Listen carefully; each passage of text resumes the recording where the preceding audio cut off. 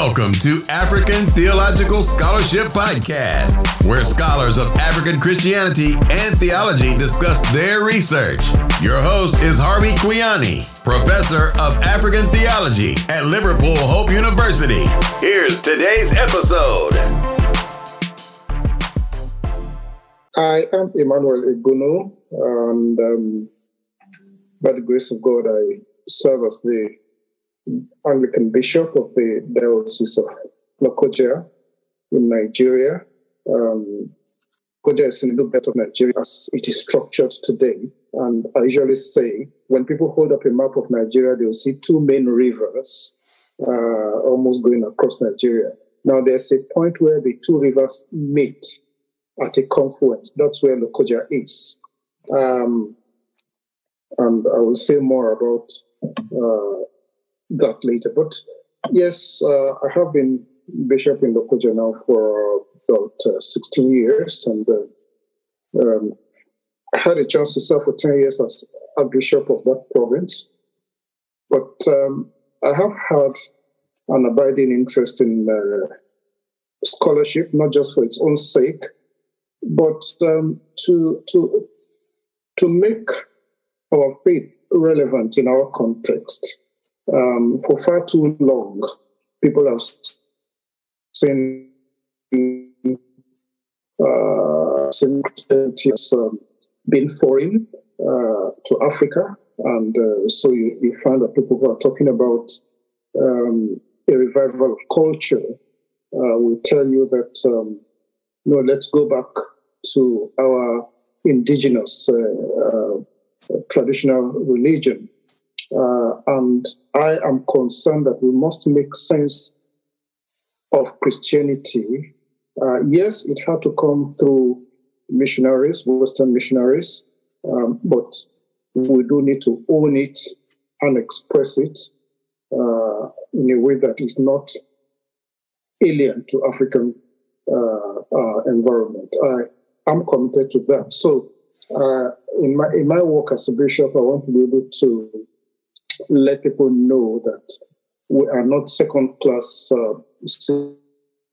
citizens. We are not very much the kind of situation that Paul had to address with the Gentiles and the Jews, sort of. So I just have tried to say, look, let's get into scholarship.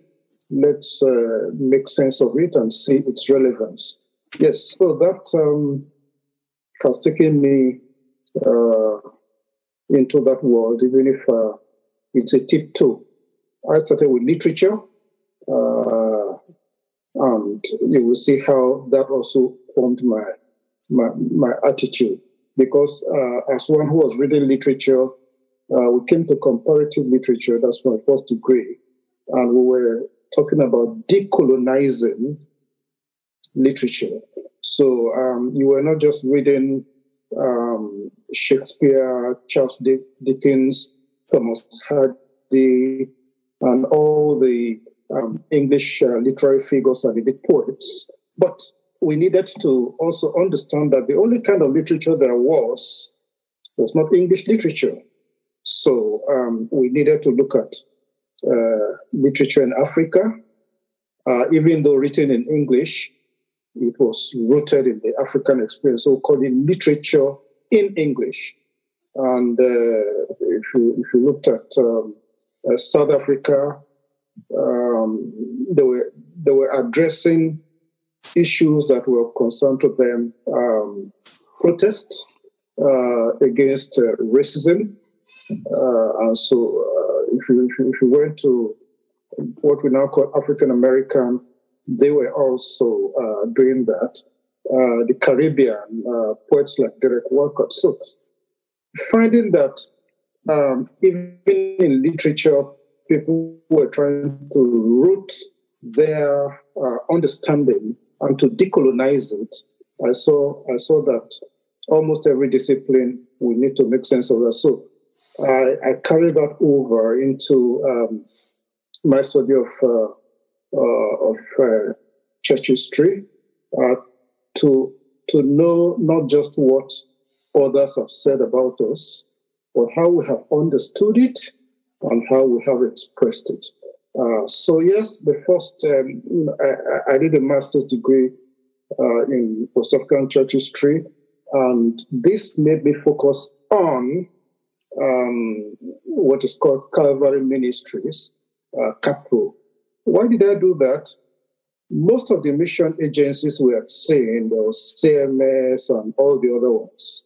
But this was an initiative of young people, fresh graduates, but it was essentially by Africans.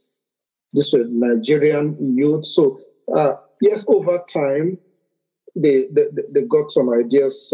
They needed to collaborate with and network with other mission agencies, YWAM and others that have done it. But that this was an initiative of young people, young graduates feeling a need to evangelize. So I did my work on Calvary Ministries because it was an indigenous initiative.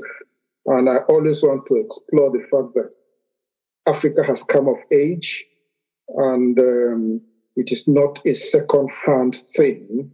We can't own it as a first-hand thing. So, going into my doctoral research, I felt, okay, fine. Let's go back to where it all started. Our encounter. Yes, the CMS brought Christianity to us. So that's what took me. It wasn't just to get a degree, but to see how all of this could make sense in my understanding of Christianity and in passing it on to others. Yeah. Sure. Let me take you back a bit. You have talked about comparative literature. Yeah. Studying decolonizing language or something like that. Yeah. Would you remember one or two books that you found helpful at that level, at that time? There was Chinua Achebe, who wrote Things Fall Apart. Sure. And he was talking about how the encounter of the traditional setting with Christianity divided the society, really, because there were those who had to leave what they once believed to embrace the new thing. So, like he says, things fall apart, and he was quoting from the poet, things fall apart, the center cannot hold. So it was like a disintegration of the society. There are others. It was a common theme then. Ngugi wa Thiong'o, the Kenyan writer, who wrote Whip-Not Child and a number of other things, The River Between, Petals of Blood, Devil on the Cross. There is the struggle for independence, for instance, captured by Kenneth Kaunda, Zambia Shall Be Free. There is also Alan Paton's Cry the Beloved Country. Mm-hmm. And then if you go into the Caribbean, Derek Walcott, like I talked about, was a poet. And then there are other novelists in the African American setting. But there was the need for people to have an authentic voice of their own. I could go to poets too, like Christopher Okebo, David Diop, and a number of others like that. Yeah. Thank you. I mean, we're doing history here, and I think the mention of these names, the mention of these books, needs to be done so that our listeners, especially the younger generation of Africans, continue to be aware of where we are coming from as a people, why we actually talk about decolonizing languages, decolonizing church history, as you're doing in your thesis. Yes, and in to just root some of what they did to within the political struggles for identity. Like, for instance, there was this saying about the negritude in French literature. So all of that was an attempt to find their voice without making an apology. Sure. That's helpful. Thank you so much for saying that. Let's go back to your PhD now. It comes out of Jos. What did you explore? And why did you choose to explore that question? Right. Thank you. For quite some time, like I said, I had been interested in this whole issue of contextualizing faith, decolonizing, and some would call it enculturation. So while pursuing all of that and helping people to know that you are not latecomers, you are not second-hand citizens as far as Christianity is concerned, I became Bishop of Lokoja, which has been known to be the gateway of Christianity to northern Nigeria. And again, northern Nigeria has been understood erroneously by many people to be essentially Islamic. So again, going back to the roots where it all started, you hear people say that in Nigeria, the north is mostly Islam and the south is Christian or traditional African religion. And so I found that coming to Lokoja and seeing the society itself and how people related.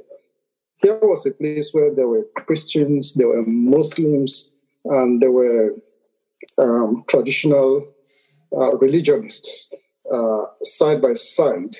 And so I wanted to see how did this community evolve from what you call a polyglot to a situation where they could relate. And as we were hearing of religious crises and riots, we found that this was a place where in the same family you had Christians and Muslims, and they called themselves brothers and they related. And I just wanted to get to the root of that. So I went there I began to just dig into how it all started. And something that makes Lokoja particularly interesting, not just the missionary encounter, but there were at least 3 levels of foreign influences there.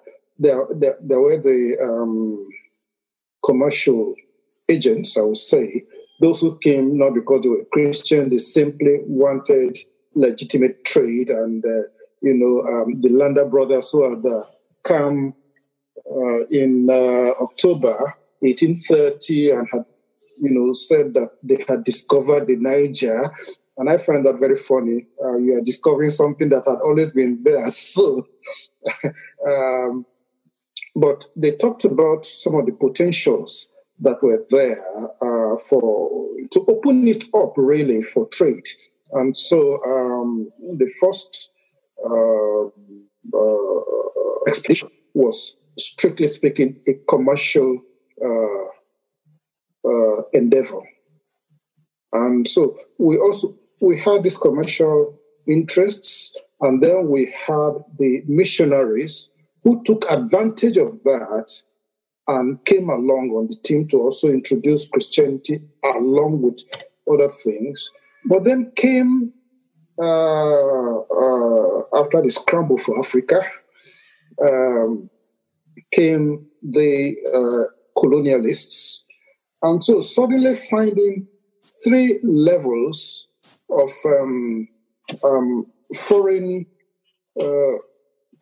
foreigners, as it were, people couldn't differentiate between the interests. Every white person had, as far as they were concerned, the same purpose. So the missionary was seen as one who came to exploit, either commercially or he sided with the colonialists. So I was concerned that we should delineate the different interests and influences, and to even show that at some point there were conflicts among these groups. So it's more like an apologetic of some sort to defend. The missionary didn't do everything 100% right. Sometimes they allow themselves to be carried away by racial sentiments. But that is not the big picture, and that's not all the story. So I was concerned to the essence of mission, the missionary enterprise in a place like that, which now became the gateway to the north. And from what I said earlier, that the two rivers met there, those were the only, or rather the most popular pathway then. There weren't railways at that time. So if people had to travel by sea, and this was a confluence of two big rivers, it was only natural that Christianity came from the south, Badagry, Abeokuta, and then to the east, Onitsha, of course, coming around Boni, and then up to Lokoja, which is right in the middle, and then began to go to the other northern. You have referred to the two rivers quite a lot. Can we mention their names? Yeah. Oh, yeah.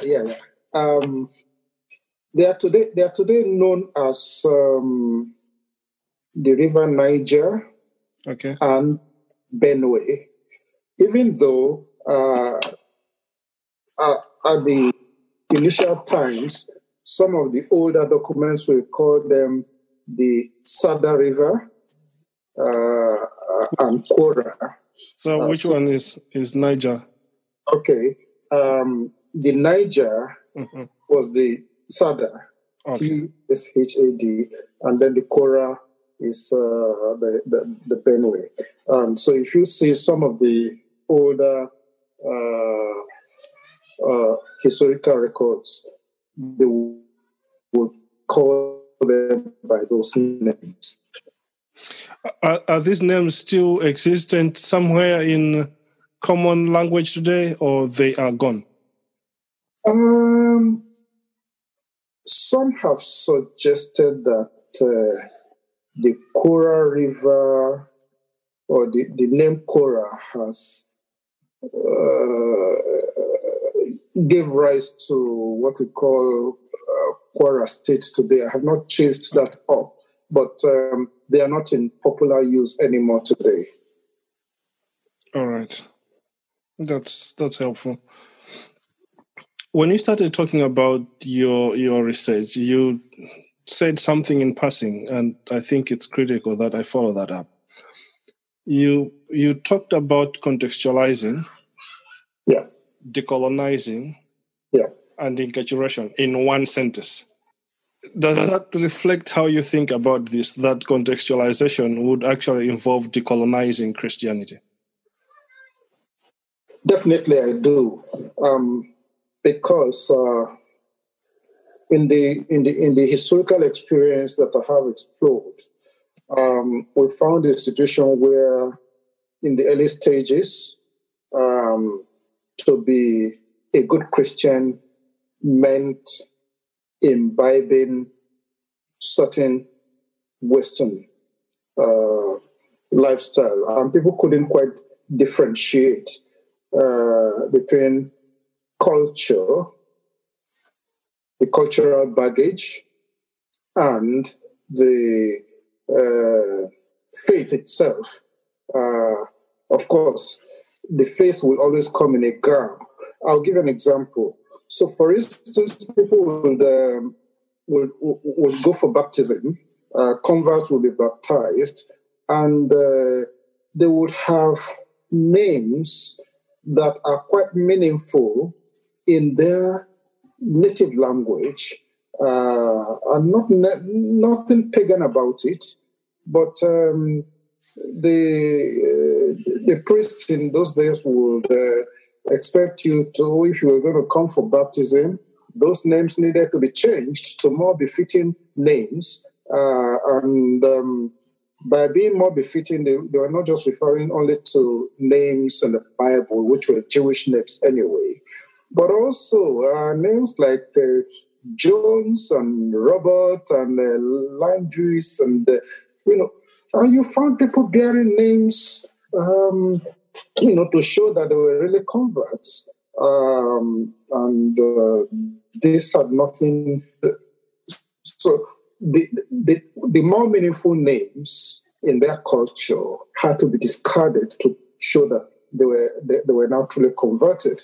We also have instances of weddings, for instance. There were attires that you could use for wedding. Very beautiful native dresses, but by the time this came, you had to be dressed in suit and wedding gowns, and one could go on and on.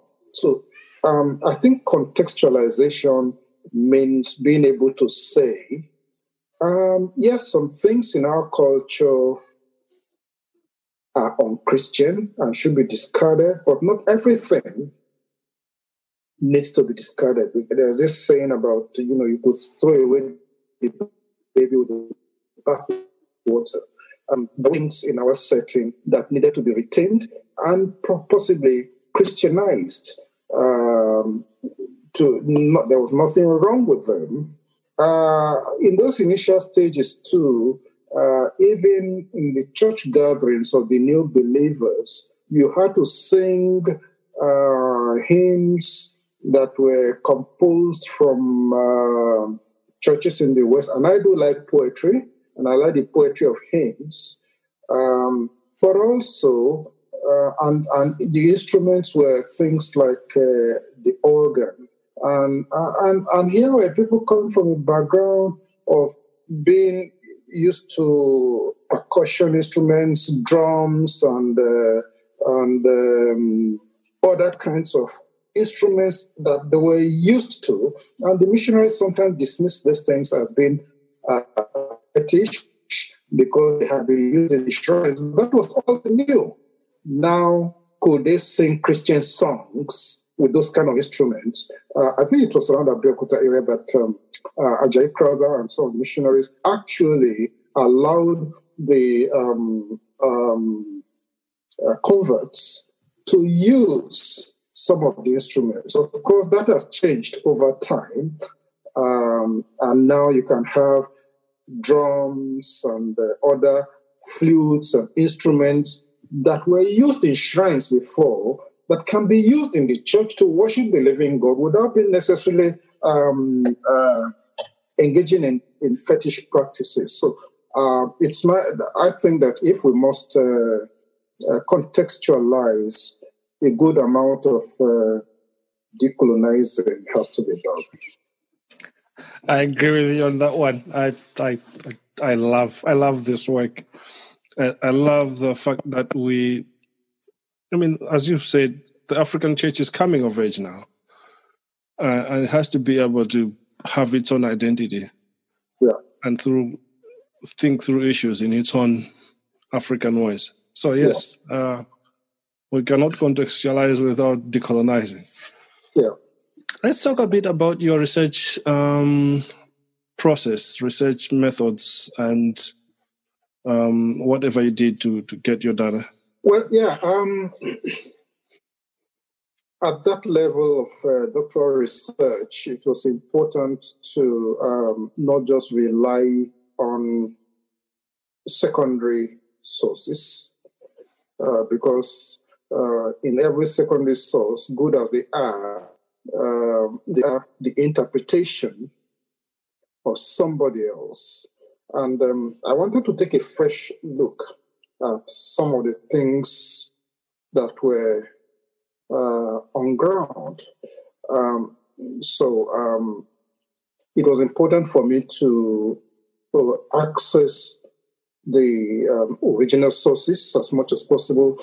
Already in that setting in Lokoja, so many things had become merely just oral tradition. People who had lived and had seen certain things, and they would tell you the names of some missionaries and what they did. That's what you are hearing from the people who are very old. What you read from the book, which is the account, journals, some of the missionaries, is one thing. So you found that for the same event, you had different perspectives. And what I wanted to do was to say, yes, the missionary journals and accounts are accurate, but they are from a subjective perspective. And you needed to also hear the interpretation of the person you were writing about. If, for instance, a New Yam festival, it is his way of saying we're thanking God, or whatever represented God. Now, when the missionary sees it and he interprets it differently, it gives a different picture. There's a very beautiful work that has been done to recover that setting. Something done by Professor Femi Kolako in Canada.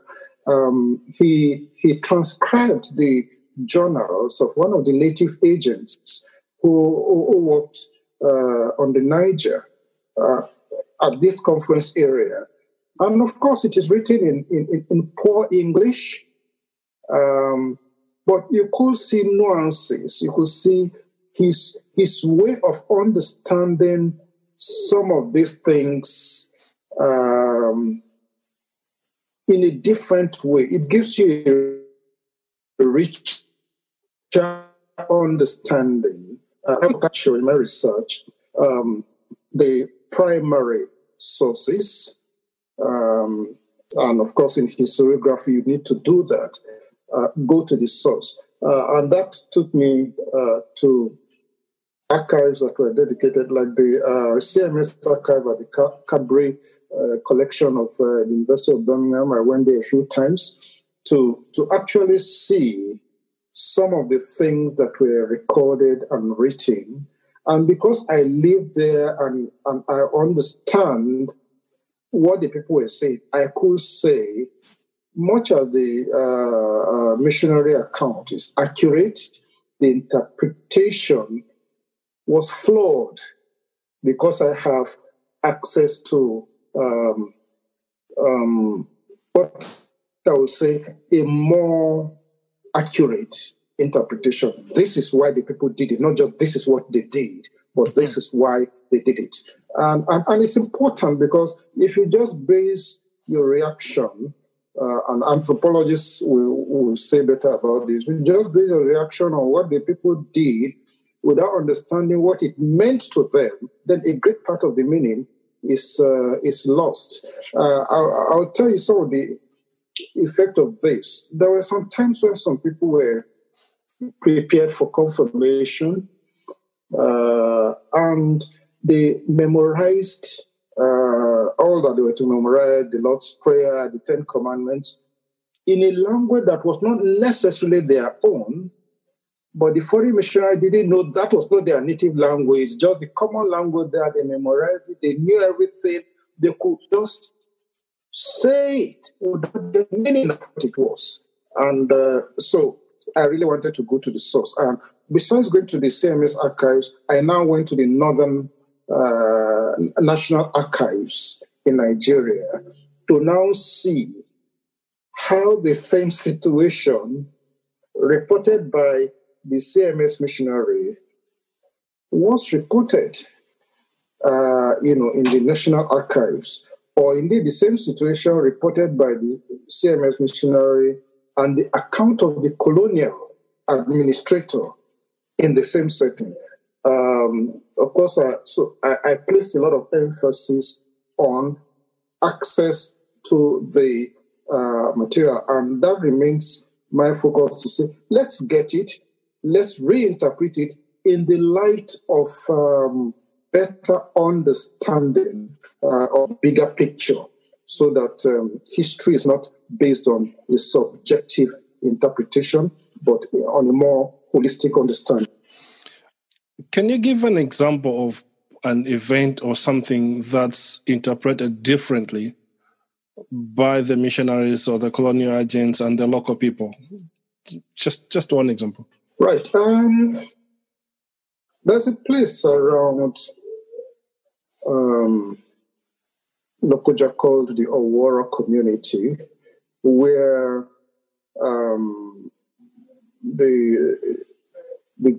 the converts, the Christian converts, felt that they should go to worship on Sunday, and the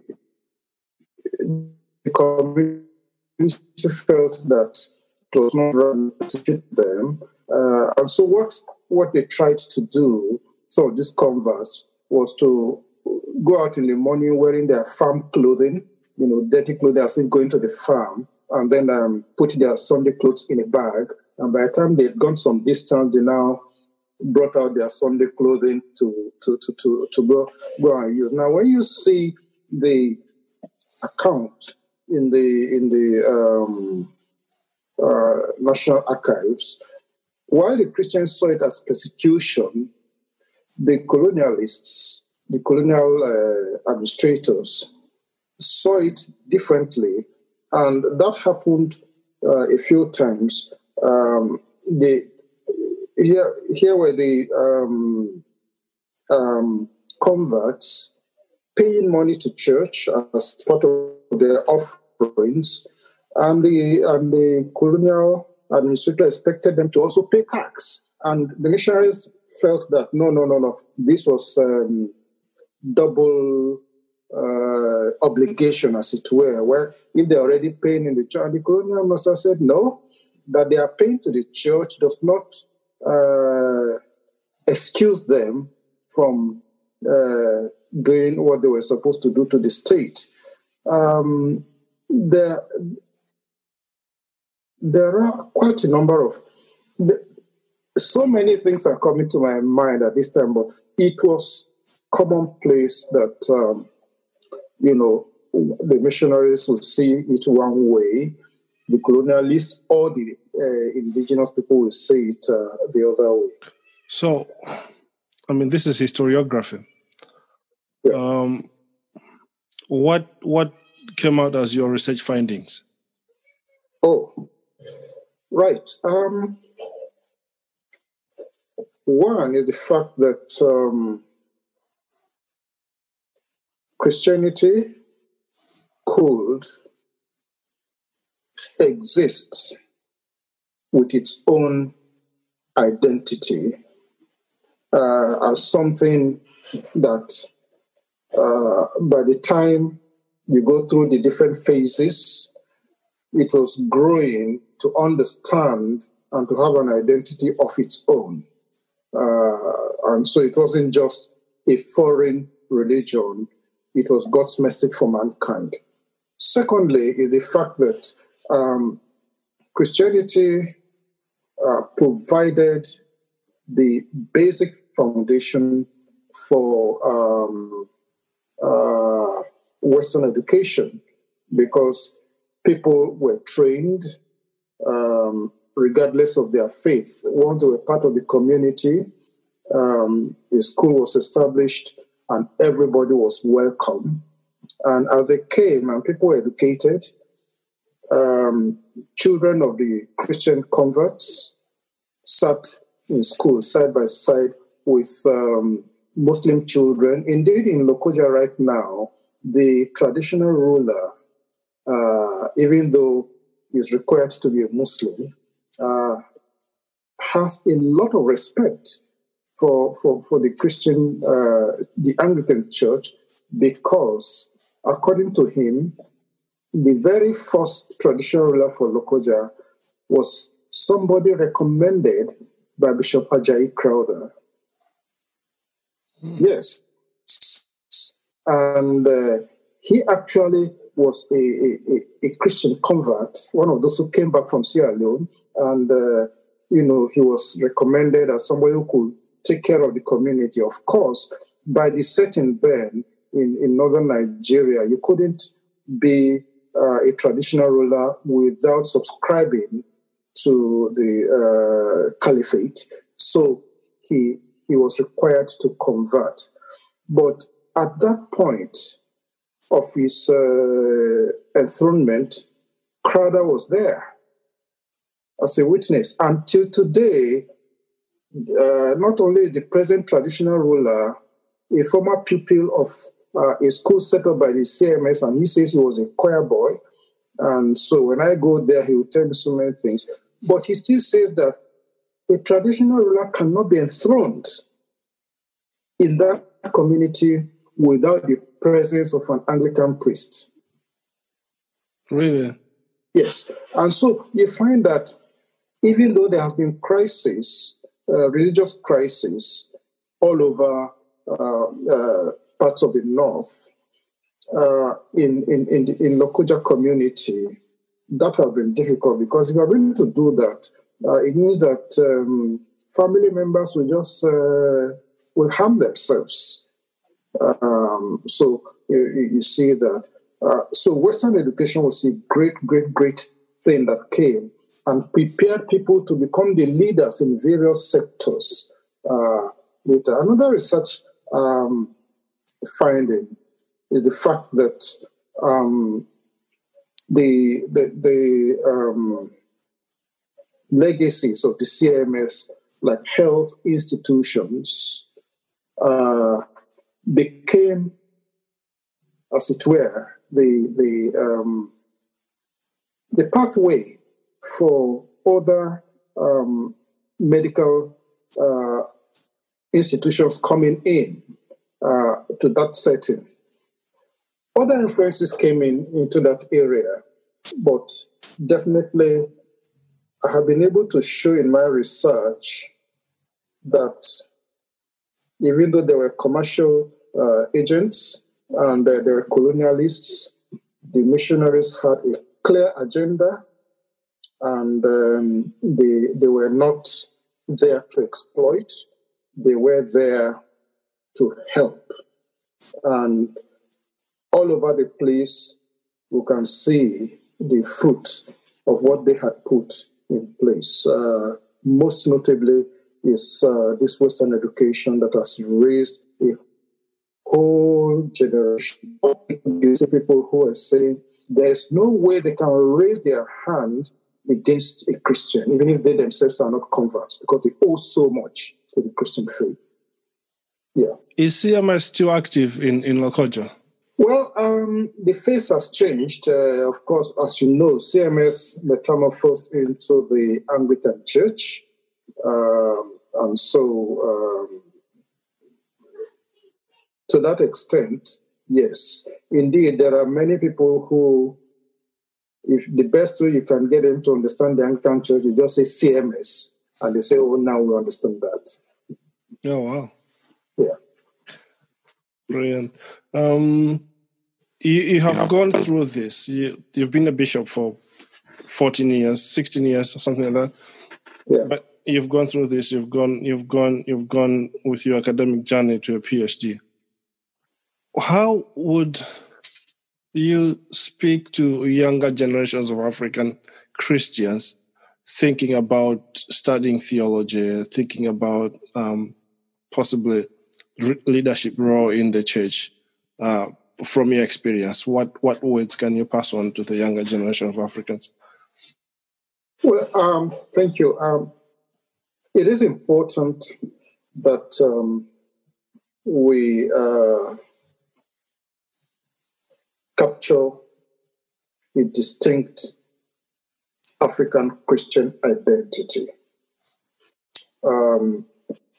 I know there have been discussions about African theology, African Christian theology. People have written, Howard Shutter has written, Kwesi Dixon has written, BT and Obi and Bediako. All of these people have written. So the matter of identity is still a major thing. I'm glad that after quite a while, we came to have the African Bible commentary. But one of the things that bothered me for a long time, and still bothers me to a good extent, is the fact that I keep asking myself, what contribution do we have to make? In the early 90s, for instance, I was in the UK and was part of a course that was mainly focused on hermeneutics, expository preaching. And whenever we came to class on almost every new course we're doing, we're given a reading list. And one question that was always on my mind was, where are the African scholars? Is it that the only people who have something to say about Christianity, about Bible books, are these authors from the West? Where are we? What do we have to say? Aren't there people who have studied the biblical languages or who can provide insight? So I was glad to see the African Bible commentary come out, even if belatedly. But more and more, I'm not looking at it in terms of decolonization now, but I look forward to African contribution to enriching Christianity, because when you look at a lot of things, there's probably greater affinity between the African and Jewish culture than the Jewish and Western culture. And I want us to bring out the richness of this and help the African to understand that you can be a Christian, and there's a lot that we need to rediscover about our understanding of God, which will in turn enrich our understanding of Christianity. There are the entire value system and African worldview has a lot to contribute. And it seems to me that for a number of reasons, we have not come to full bloom yet. And I really look forward to seeing that happen. It's not a competition, but I do believe that there can be wholesomeness about what we bring to the table, which others can benefit from. A lot of our theological institutions now, seminaries, are beginning to rethink their curriculum, because apparently some of the so-called core courses that came from the Western worldview are having to be replaced with more relevant and more relevant curriculum that can relate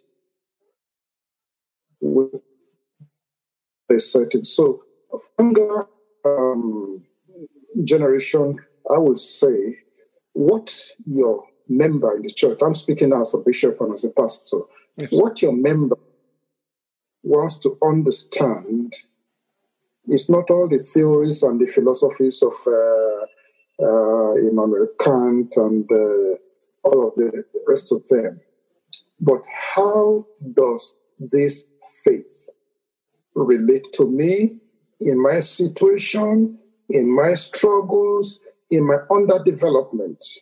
I think that is it. And we must let people know that Christianity itself and the ministry of Jesus was rooted in an essentially pleasant community. More and more work should be done. Bring our contributions to the table. And I would love to see more work being done, more authors coming out, publishing, so that people can be enlightened. Yes, not every community in Africa, especially the rural communities, not all of them are able to not all of them are able to relate with this thing, but surely there are those that can. I'll give an example. Once I was visiting one of our rural churches, and they had prepared a program to welcome the bishop, and there were very beautiful hymns selected. And then when I got there, with all the way they beat their drums to welcome me, and then into the church, into the sanctuary, the building, and then we got there, the same people who were dancing joyfully in their own way suddenly now said, okay, we are starting this service, let us sing hymn this and this. As a poet myself, the hymn was beautiful. But I looked at the people and I said, no. They are struggling to even pronounce the words and to understand and the beauty and the random. So I stopped it and I said, can you choose your own locally composed hymn that express your faith? It was amazing how the entire atmosphere changed. Yeah. And so more and more we do need to, our brothers who have gone further along the distance can help us. But I don't think it's a matter of some are superior to others, but let us see how we come together, bring to the table what we have to enrich Christianity. Thank you. That was really powerful. So, final question. I do ask everybody that I talk to in these settings, can you name 2-3 African theologians, African Christian thought leaders that have helped shape you become who you are today? I can think of some Ghanaian. The first that comes to mind is a man by the name Kwesi Dixon, Ghanaian, and I particularly liked his writing, and it was very helpful for me. And then somebody that I came to respect very, very strongly is Kwame Bediako. His writings have been really great. Another person who you will not call strictly speaking a theologian, who exerted a major impact on our understanding of Christianity is Lamin Sanneh. Lamin Sanneh's writings have cleared the fog in a lot of ways. I have the privilege to meet him and to do a few things together with him. And so I think that he is somebody who's been very, very helpful. At the Nigerian end, we do have Biancato. There is Cornelius Olowola. There is Wambuta.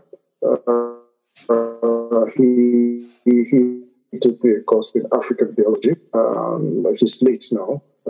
He was trying to develop what he called Savannah theology, but it's all along the line of talking about African decolonizing theology. Who's this? I don't think I've ever heard that name. Oh, okay. It's called Wambutta. Okay. Wambutta. I've forgotten his first name just now. Okay. Yeah. But Wambutta. Then, of course, in my Anglican setting, there is John Mbiti, Kenyan, and then, of course, Pobi, again, another Ghanaian. We have a few others in the Nigerian setting. There is Dapo Ashaju, who has been rector of our seminary, and is actually the bishop theologian in Nigeria. Well, naturally, I would think more of church historians.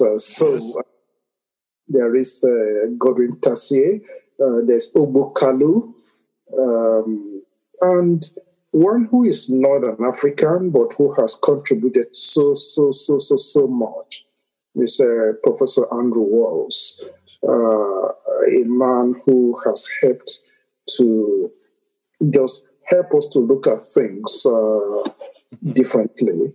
Other church historians include Abe Ajayi, who wrote he wrote one of the first major works on Christian missions in Nigeria.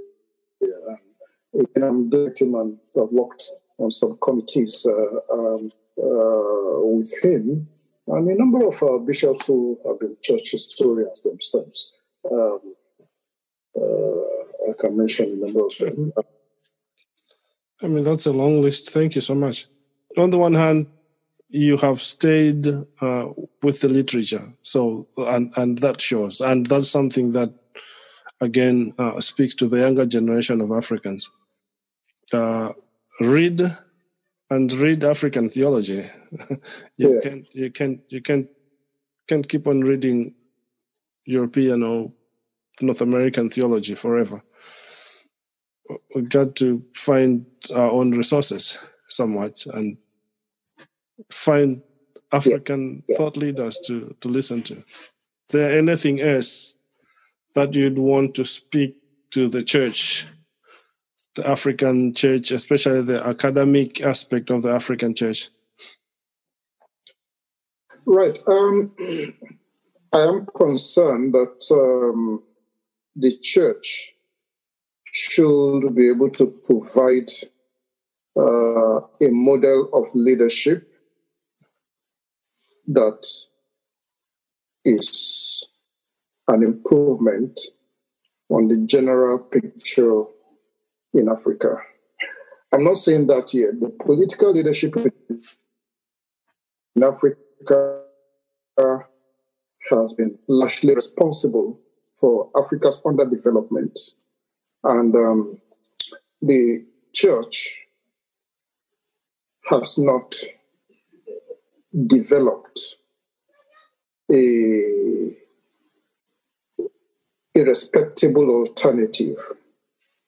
And it is important that the church in Africa should be able to come up with a biblical model of Christian leadership that can inspire politicians who go into politics to go with a sense of purpose, and that the African society can feel that the church is not just another institution, but has something to offer that is hopeful. Thank you. That's a fair critique, and I hope the church listens. The continent, in so many ways, seems to be worse than it was 20 years ago. 50 years ago. And yet it's it's full of Christians, so to speak. Yeah. 50-60% of Africa's population is Christian. Yeah. And yet the most Christian places are the ones that are seeing the most difficult political situations. Exactly. So, the church has to think itself into a new way of doing things that will show leadership that can speak to the nations, really. All right. Thank you, Bishop. Well, I hope you find some of what I've said helpful. Thank you. Helpful. It is really helpful. Thank you so much. God bless you. Thank you. You have a good day. God bless.